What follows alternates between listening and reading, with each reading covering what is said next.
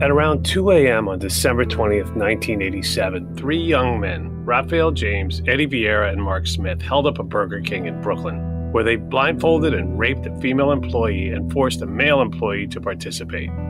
They left with $3,000 in cash. Both survivors initially described three assailants. 2 weeks later, on January 8th, Raphael James and Mark Smith were on their way to a party with Raphael's 16-year-old cousin, Mark Denny. When the two men stopped the car outside of another store that they intended to rob, Mark wanted no part of it. While they argued, police pulled up, searched the car, and found a gun. James and Smith were suspects in the December 20th incident, and Mark Denny became a suspect by association. Mark was bailed out of jail that night and ignored his cousin's request to raise bail money, so out of spite, Mark's cousin named him as an assailant as well. Even though the victims repeatedly said that there were only three assailants and had identified Vieira, Smith, and James, the detectives pressured the female victim with a suggestive lineup to change the number of assailants from 3 to 4, and Mark Denny was ultimately convicted. Years later, Raphael James recanted, excluding Mark from the crime, but it took an investigation by the Brooklyn CRU to reveal the corrupt identification process in which the female survivor was re-victimized. Mark Denny was finally freed, exactly 30 years from the date of the crime. This is wrongful conviction.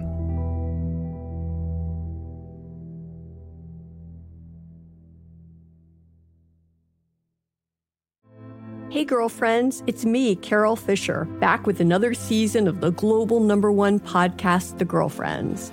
Last time, we investigated the murder of Gail Katz. This time, we're uncovering the identity of the woman who was buried in Gail's grave for a decade before she disappeared. Join me and the rest of the club as we tell her story.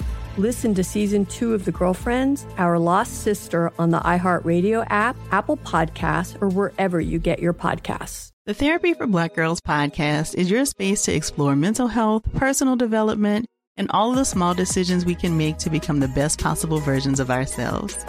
I'm your host, Dr. Joy Harden Bradford, a licensed psychologist in Atlanta, Georgia, and I can't wait for you to join the conversation every Wednesday.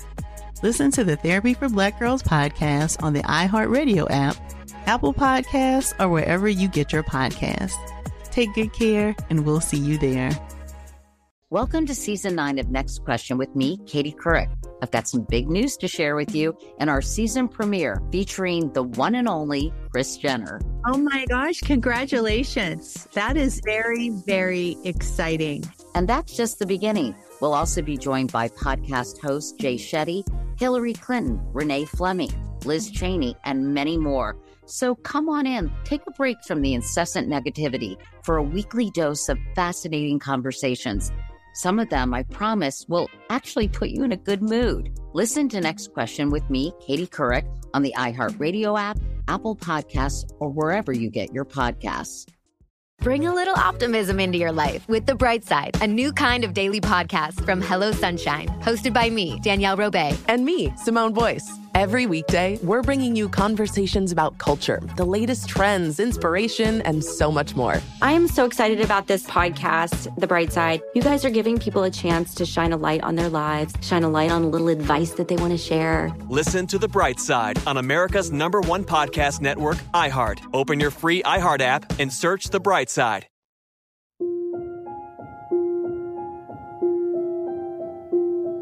Welcome back to Wrongful Conviction. I'm your host, Jason Flom, and today I have a guest who's a really special guy, and he's special to me because I had the privilege of meeting him, actually having lunch with him 2 or 3 days after he was released from prison after 30 years for a crime he didn't commit. So without further ado, let me welcome and introduce my friend, Mark Denny. Mark, welcome to Wrongful Conviction. Thank you, Jason Flom, for having me. So, Mark, this crime happened when you were just 16 years old. 16, right? And the crime itself is like something out of a horror movie. But before we get into the whole situation and how you got wrapped up in it, Mark, tell us, what was your life like growing up? Were you born and raised in Brooklyn? No, I was born in Guyana, South America. I was there all the way up until 7 years old. Then I migrated to America. My childhood experience in Guyana was very fun filled, and that's pretty much how I grew up.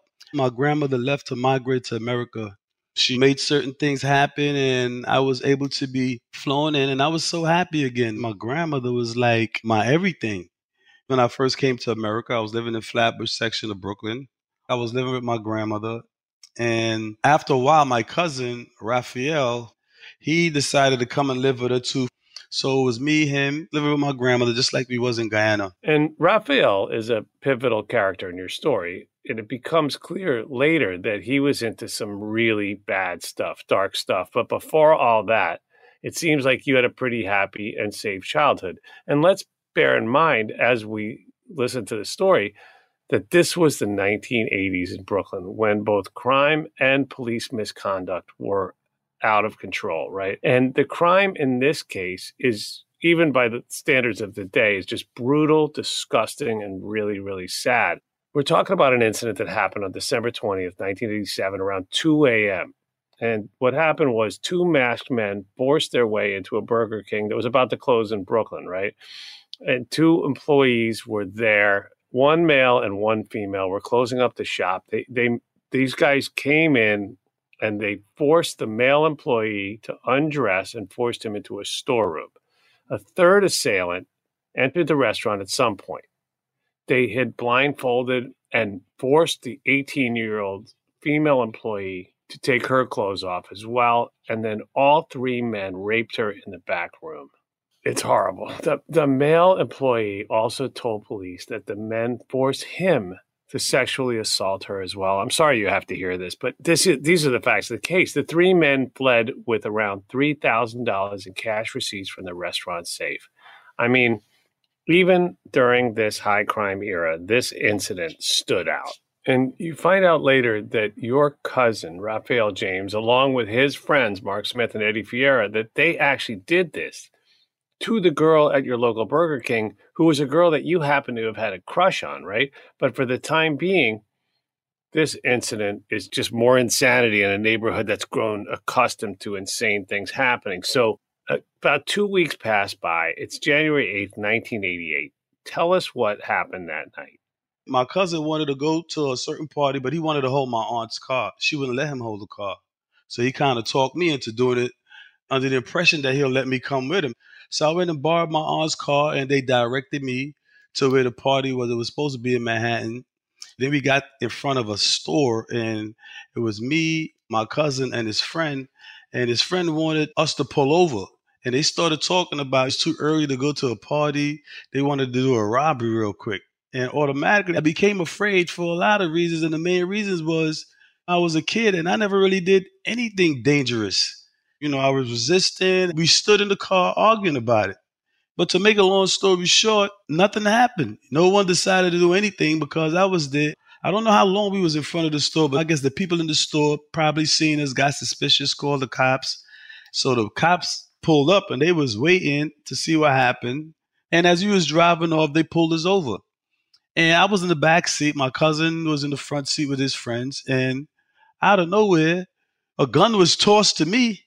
So like you described, it was Raphael James driving and Mark Smith in the front passenger seat. And they, of course, were suspects in the December 20th robbery and rape in Brooklyn.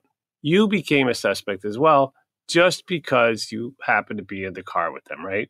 But did you even know that they had been involved in this insane crime? No, I did not. Everything for me became aware that this is what they do on a regular, because that's how they was trying to convince me. It's easy. We did it before. So the whole thing of what my cousin was actually doing for a living, I became aware of all of it at that very moment. So he was some kind of stick-up guy. This was like a regular thing for him. But you were just a kid who was in the wrong place at the wrong time.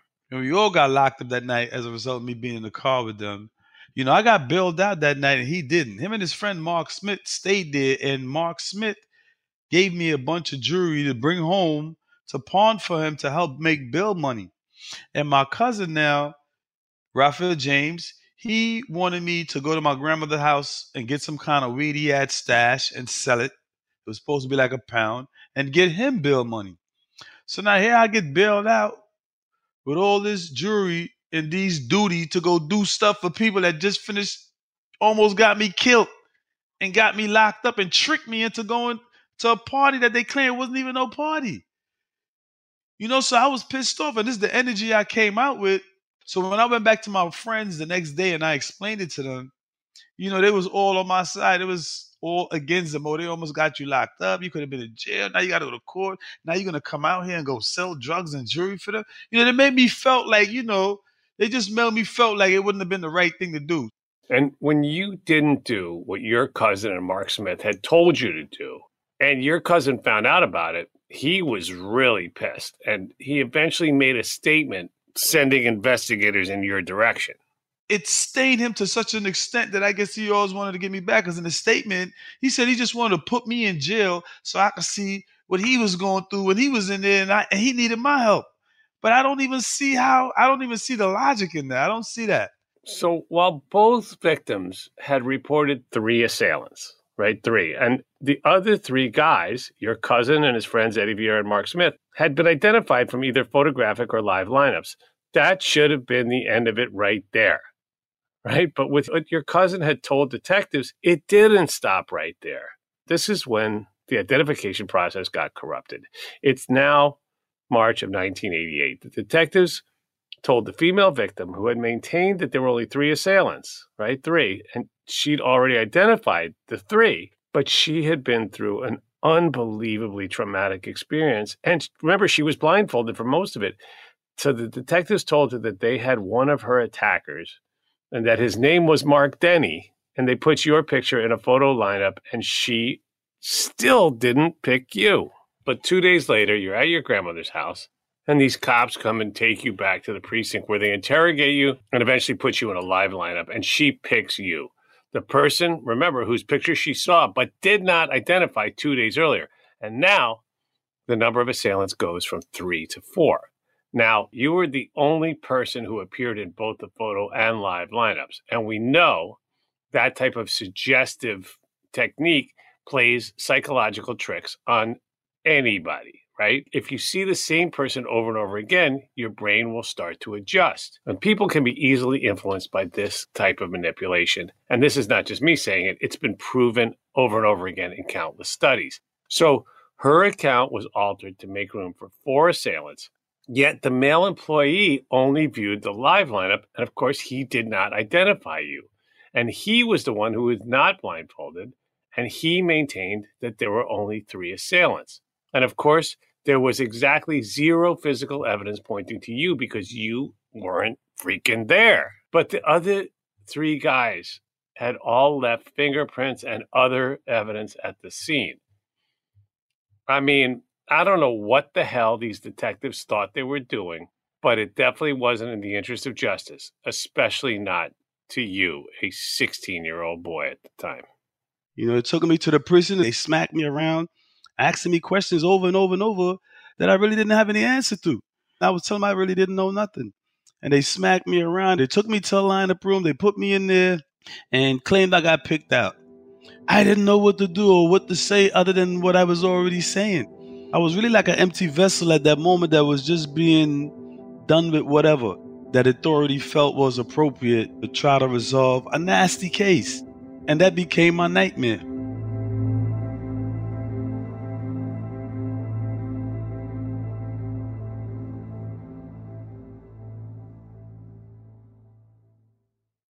This episode is underwritten by AIG, a leading global insurance company, and by Accenture, a global professional services company with leading capabilities in digital, cloud, and security.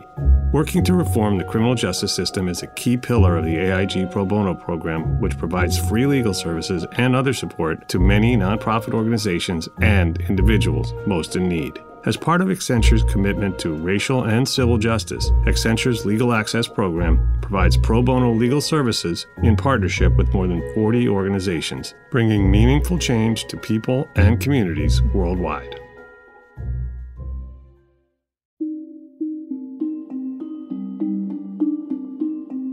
Their bill was like $500,000, something like that. And then they finally took me to Rikers Island. I was scary because all the reputations in the neighborhood, it was about people going to Rikers Island and coming out. All I really wanted to do was just tell anyone that would listen to my story and get them to help me out. But I had no inkling of how ugly and repulsed people are by the nature of sex offense in jail. So when I got there, the first level of abuse was from the guards. Because when you come in, they get your criminal record so they know what you're coming in for.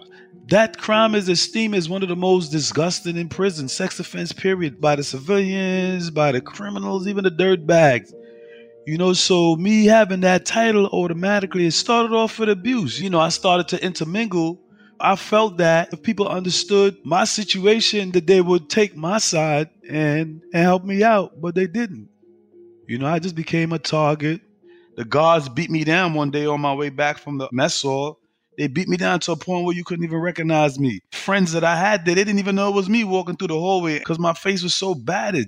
Jesus. I don't know how people can behave this way. I mean, Rikers Island is a notorious place. It's no place for any human being, much less a kid like you in that situation. And you certainly didn't deserve any of this shit to happen to you. So how long, Mark, were you held in Rikers before the trial? I was in Rikers Island, I believe, for approximately 1 year. So Eddie Vieira and Mark Smith pled guilty and were sent to prison. But you and your cousin, Raphael James, went to trial together. And at that point, you still had no idea that he had made this statement naming you as an assailant, a statement that, of course, he later recanted. So who represented you? Oh, man, I had this lawyer named Harry Dusenberry. He was a straight bozo, man. I mean, from the way he dressed, his jacket sleeves is midway between his wrists and his elbows, his hair looking all crazy, his pants, his high waters. He just looked like a clown, looking like a joke. That's ridiculous. That's like out of a movie or something. So, okay.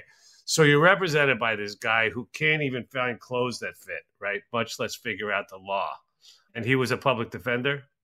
No, he was actually a paid attorney. I don't know where my parents got this guy from. He didn't really communicate with me at all. And the relationship was not good. It came to a point where he was charging my family $7,000.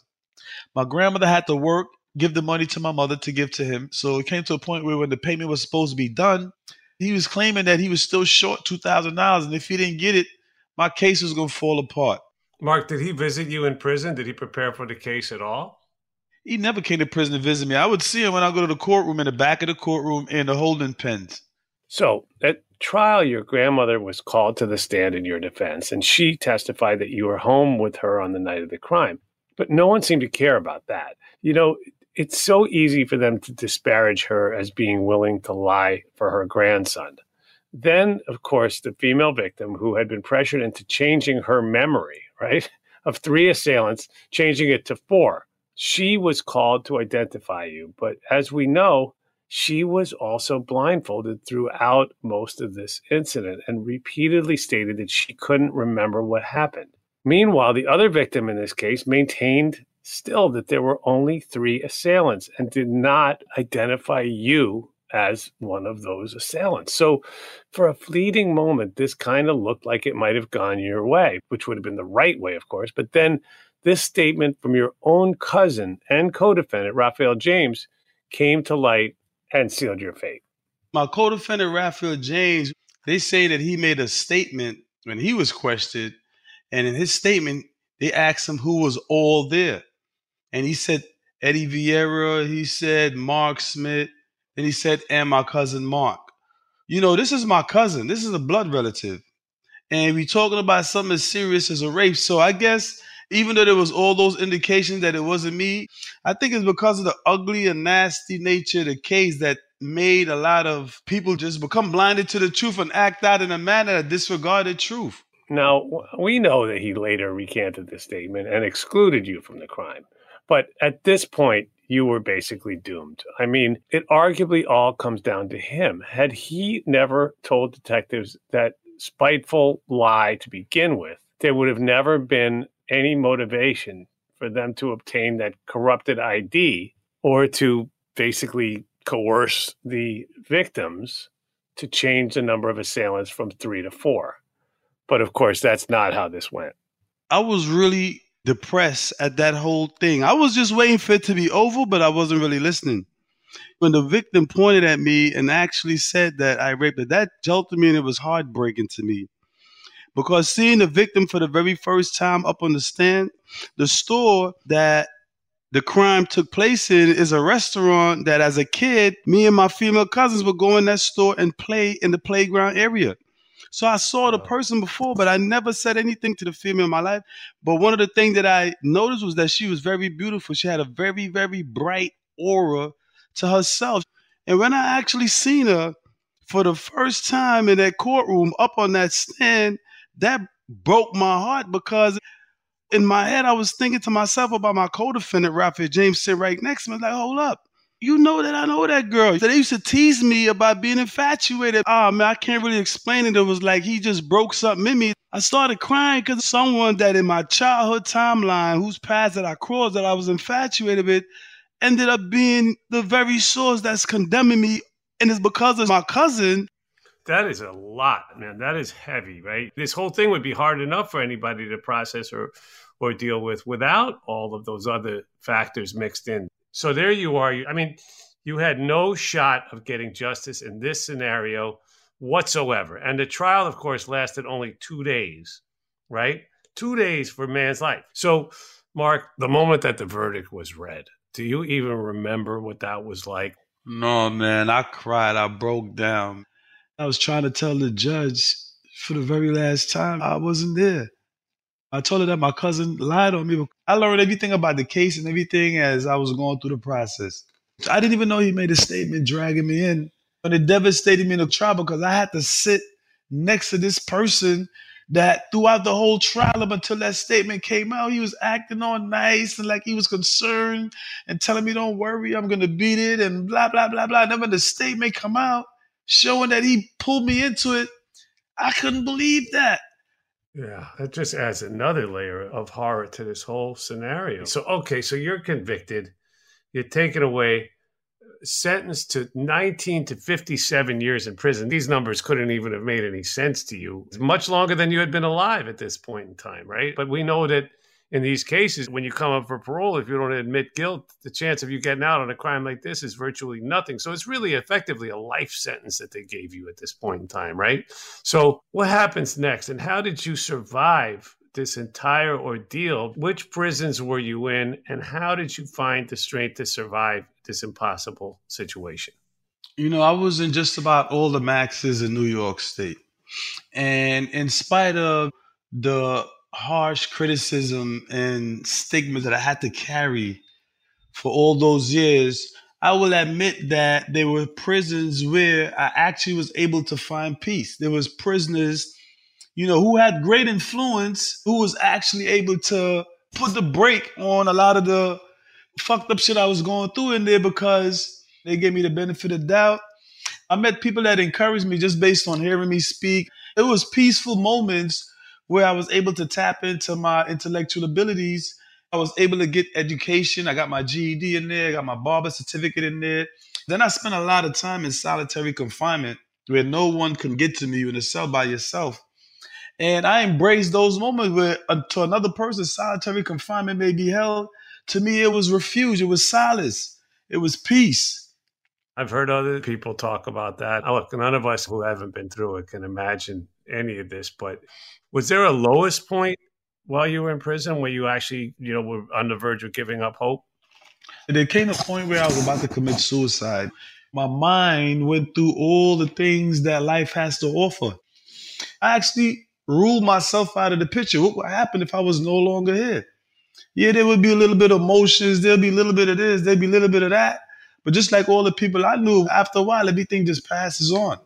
So somehow I gathered all this into my head and said that, you know, it's a waste of time of me even hanging out because it seemed like I cursed God out. I ripped the Bible up. You know, I believed that there was no truth in no one because no one was accepting my truth. It was only making things harder for me. I never thought I was coming out because even though I completed my minimum and I went to parole, they wanted to know the truth. And my truth to them was a lie. So I was never getting out there. And then no matter what good behaviors I did in jail, those good behaviors was not getting me out either. It was like, which way should I go?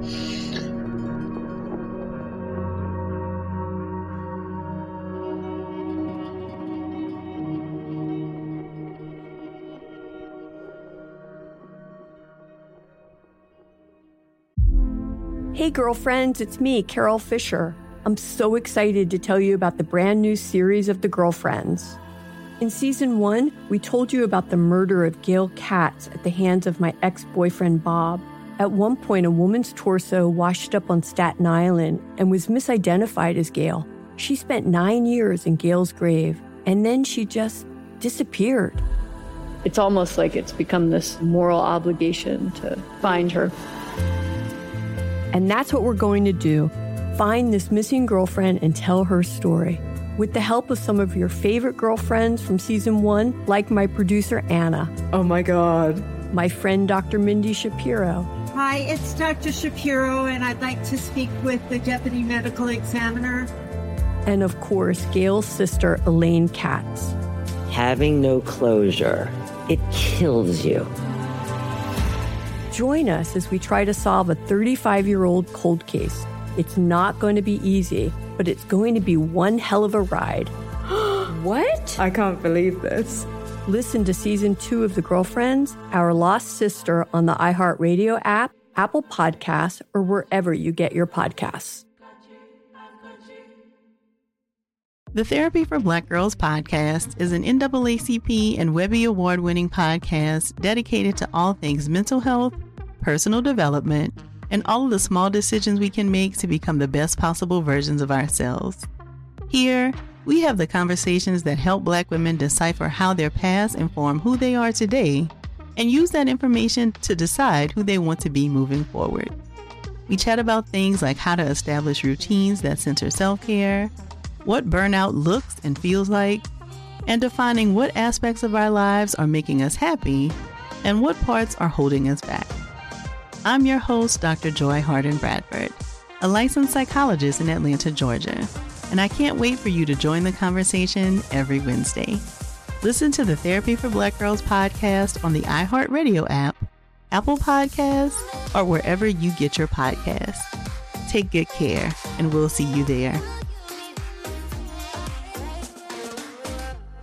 Bring a little optimism into your life with The Bright Side, a new kind of daily podcast from Hello Sunshine, hosted by me, Danielle Robay. And me, Simone Boyce. Every weekday, we're bringing you conversations about culture, the latest trends, inspiration, and so much more. Thank you for taking the light, and you're going to shine it all over the world, and it makes me really happy. I never imagined that I would get the chance to carry this honor and help be a part of this legacy. Listen to The Bright Side on America's #1 podcast network, iHeart. Open your free iHeart app and search The Bright Side. I never thought I'd take my 3 young kids to Sicily to solve a century-old mystery. But that's what I'm doing in my new podcast, The Sicilian Inheritance. Join us as we travel thousands of miles on the beautiful and crazy island of Sicily, as I trace my roots back through a mystery for the ages and untangle clues within my family's origin story, which has morphed like a game of telephone through the generations. Was our family matriarch killed in a land deal gone wrong? Or was it by the Sicilian mafia? A lover's quarrel? Or was she, as my father believed, a witch? Listen to The Sicilian Inheritance on the iHeartRadio app, Apple Podcasts, or wherever you get your podcasts.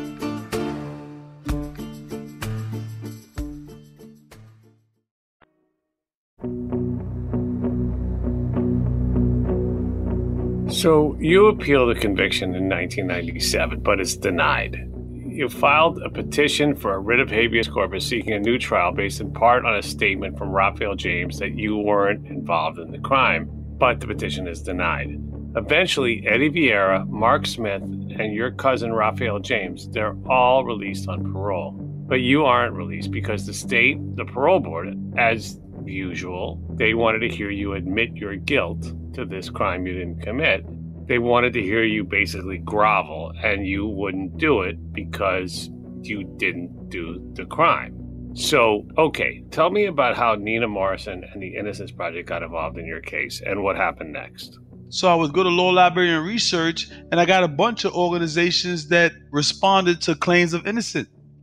And I wrote all of them. And a couple of them wrote me back, told me I was in another state. They really didn't have jurisdiction. It was jurisdictional issues. And, they denied it. I believe it was in 2009. I got a letter from the innocent bride, Nina Morrison, telling me that they're going to help me. And I was in solitary confinement when I got that letter. That letter made me feel so good because it just pointed out all the different reasons why they believe I was in the right. So I was able to take that letter as a badge of honor and show it to people in there, security-wise and civilian-wise and inmate-wise, that even if you don't believe my own words, look, there's people who actually believe. Those letters from her and that whole turning point right there was great to me.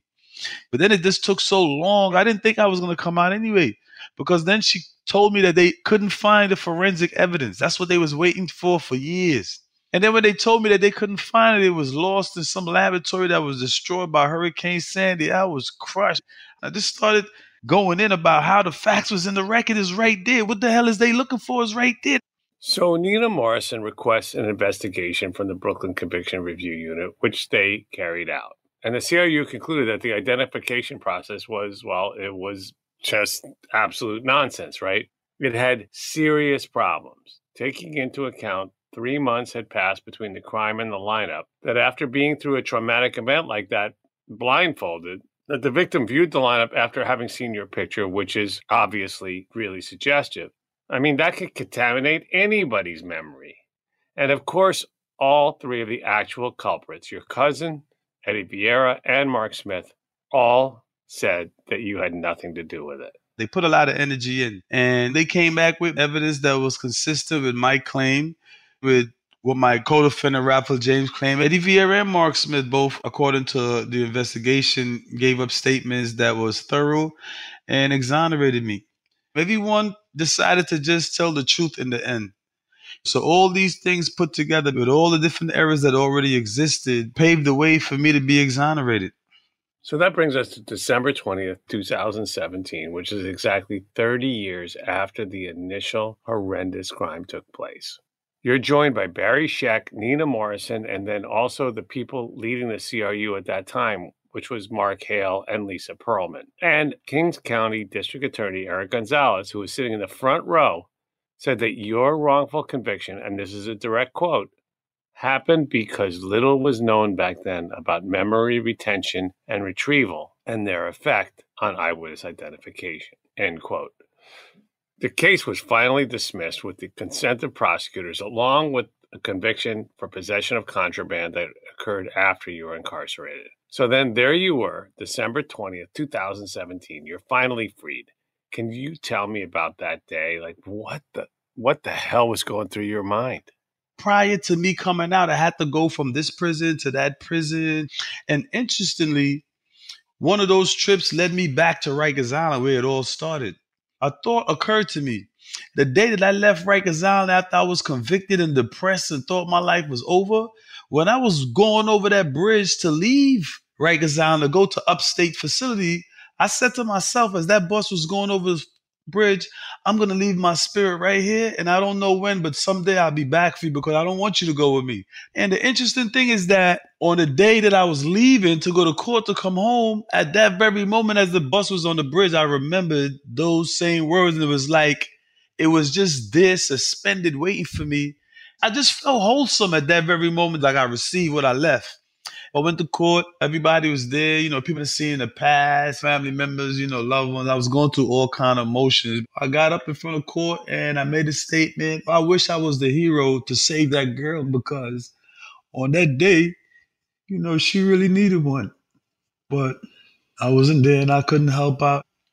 I am so afraid now about how easy a person could lie.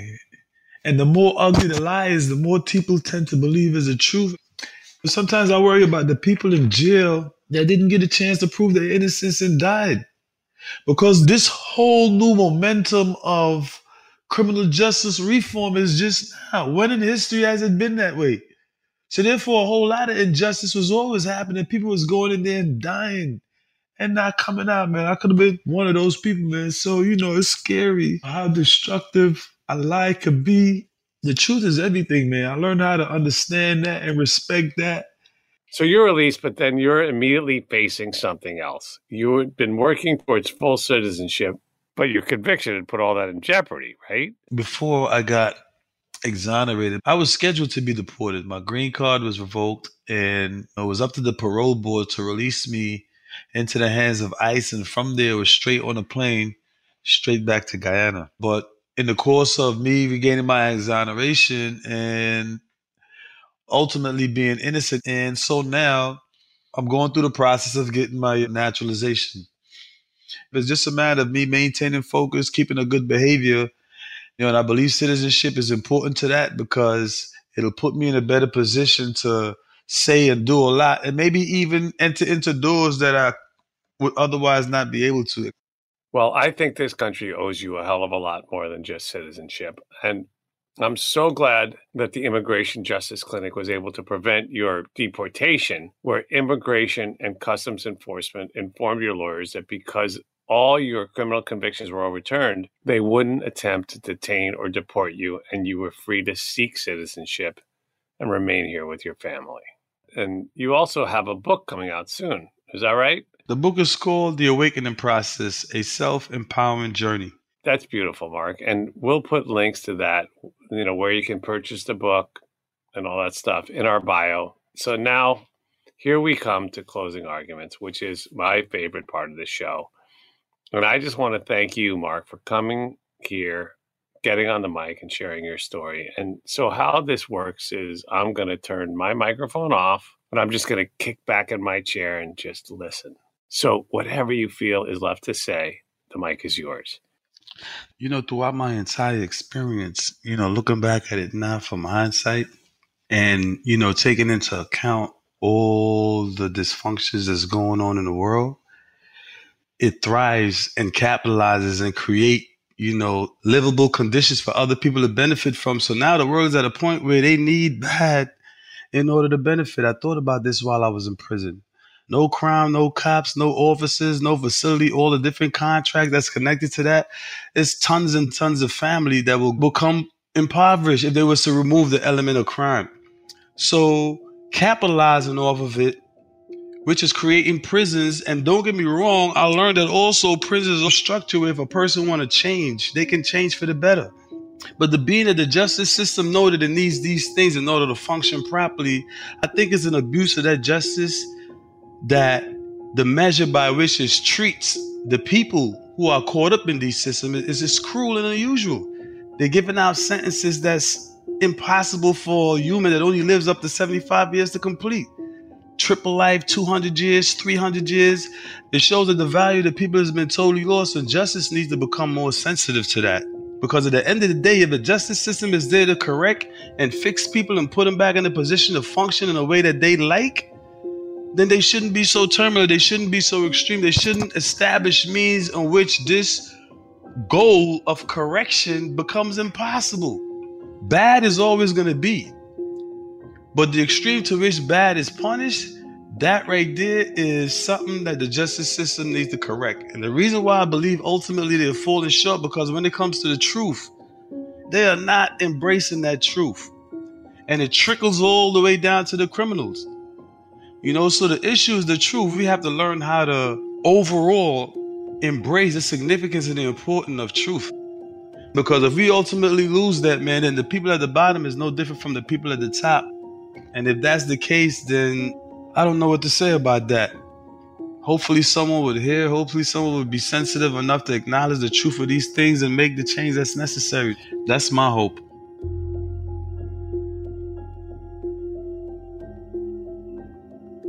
Thank you for listening to Wrongful Conviction. I'd like to thank our production team, Connor Hall, Justin Golden, Jeff Clyburn, and Kevin Wardis, with research by Lila Robinson. The music in this production was supplied by three-time Oscar-nominated composer Jay Ralph. Be sure to follow us on Instagram at Wrongful Conviction, on Facebook at Wrongful Conviction Podcast, and on Twitter at Wrong Conviction, as well as at Lava for Good on all three platforms. You can also follow me on both TikTok and Instagram at It's Jason Flom. Wrongful Conviction is a production of Lava for Good Podcast in association with Signal Company No. 1.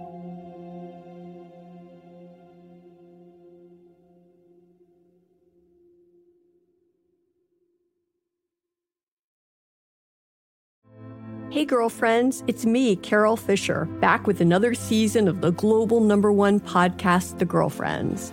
Last time, we investigated the murder of Gail Katz. This time, we're uncovering the identity of the woman who was buried in Gail's grave for a decade before she disappeared. Join me and the rest of the club as we tell her story. Listen to Season 2 of The Girlfriends, Our Lost Sister on the iHeartRadio app, Apple Podcasts, or wherever you get your podcasts. The Therapy for Black Girls podcast is your space to explore mental health, personal development, and all of the small decisions we can make to become the best possible versions of ourselves. I'm your host, Dr. Joy Harden Bradford, a licensed psychologist in Atlanta, Georgia, and I can't wait for you to join the conversation every Wednesday. Listen to the Therapy for Black Girls podcast on the iHeartRadio app, Apple Podcasts, or wherever you get your podcasts. Take good care, and we'll see you there.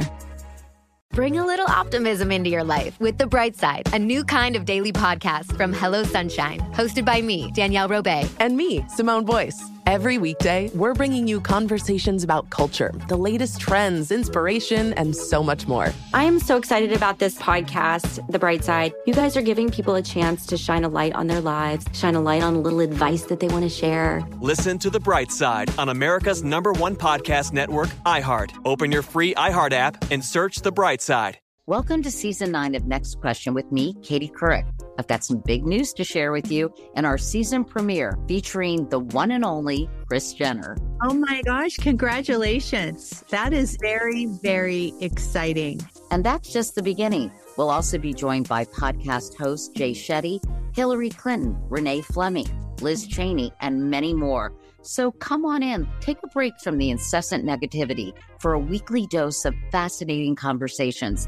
Some of them, I promise, will actually put you in a good mood. Listen to Next Question with me, Katie Couric, on the iHeartRadio app, Apple Podcasts, or wherever you get your podcasts.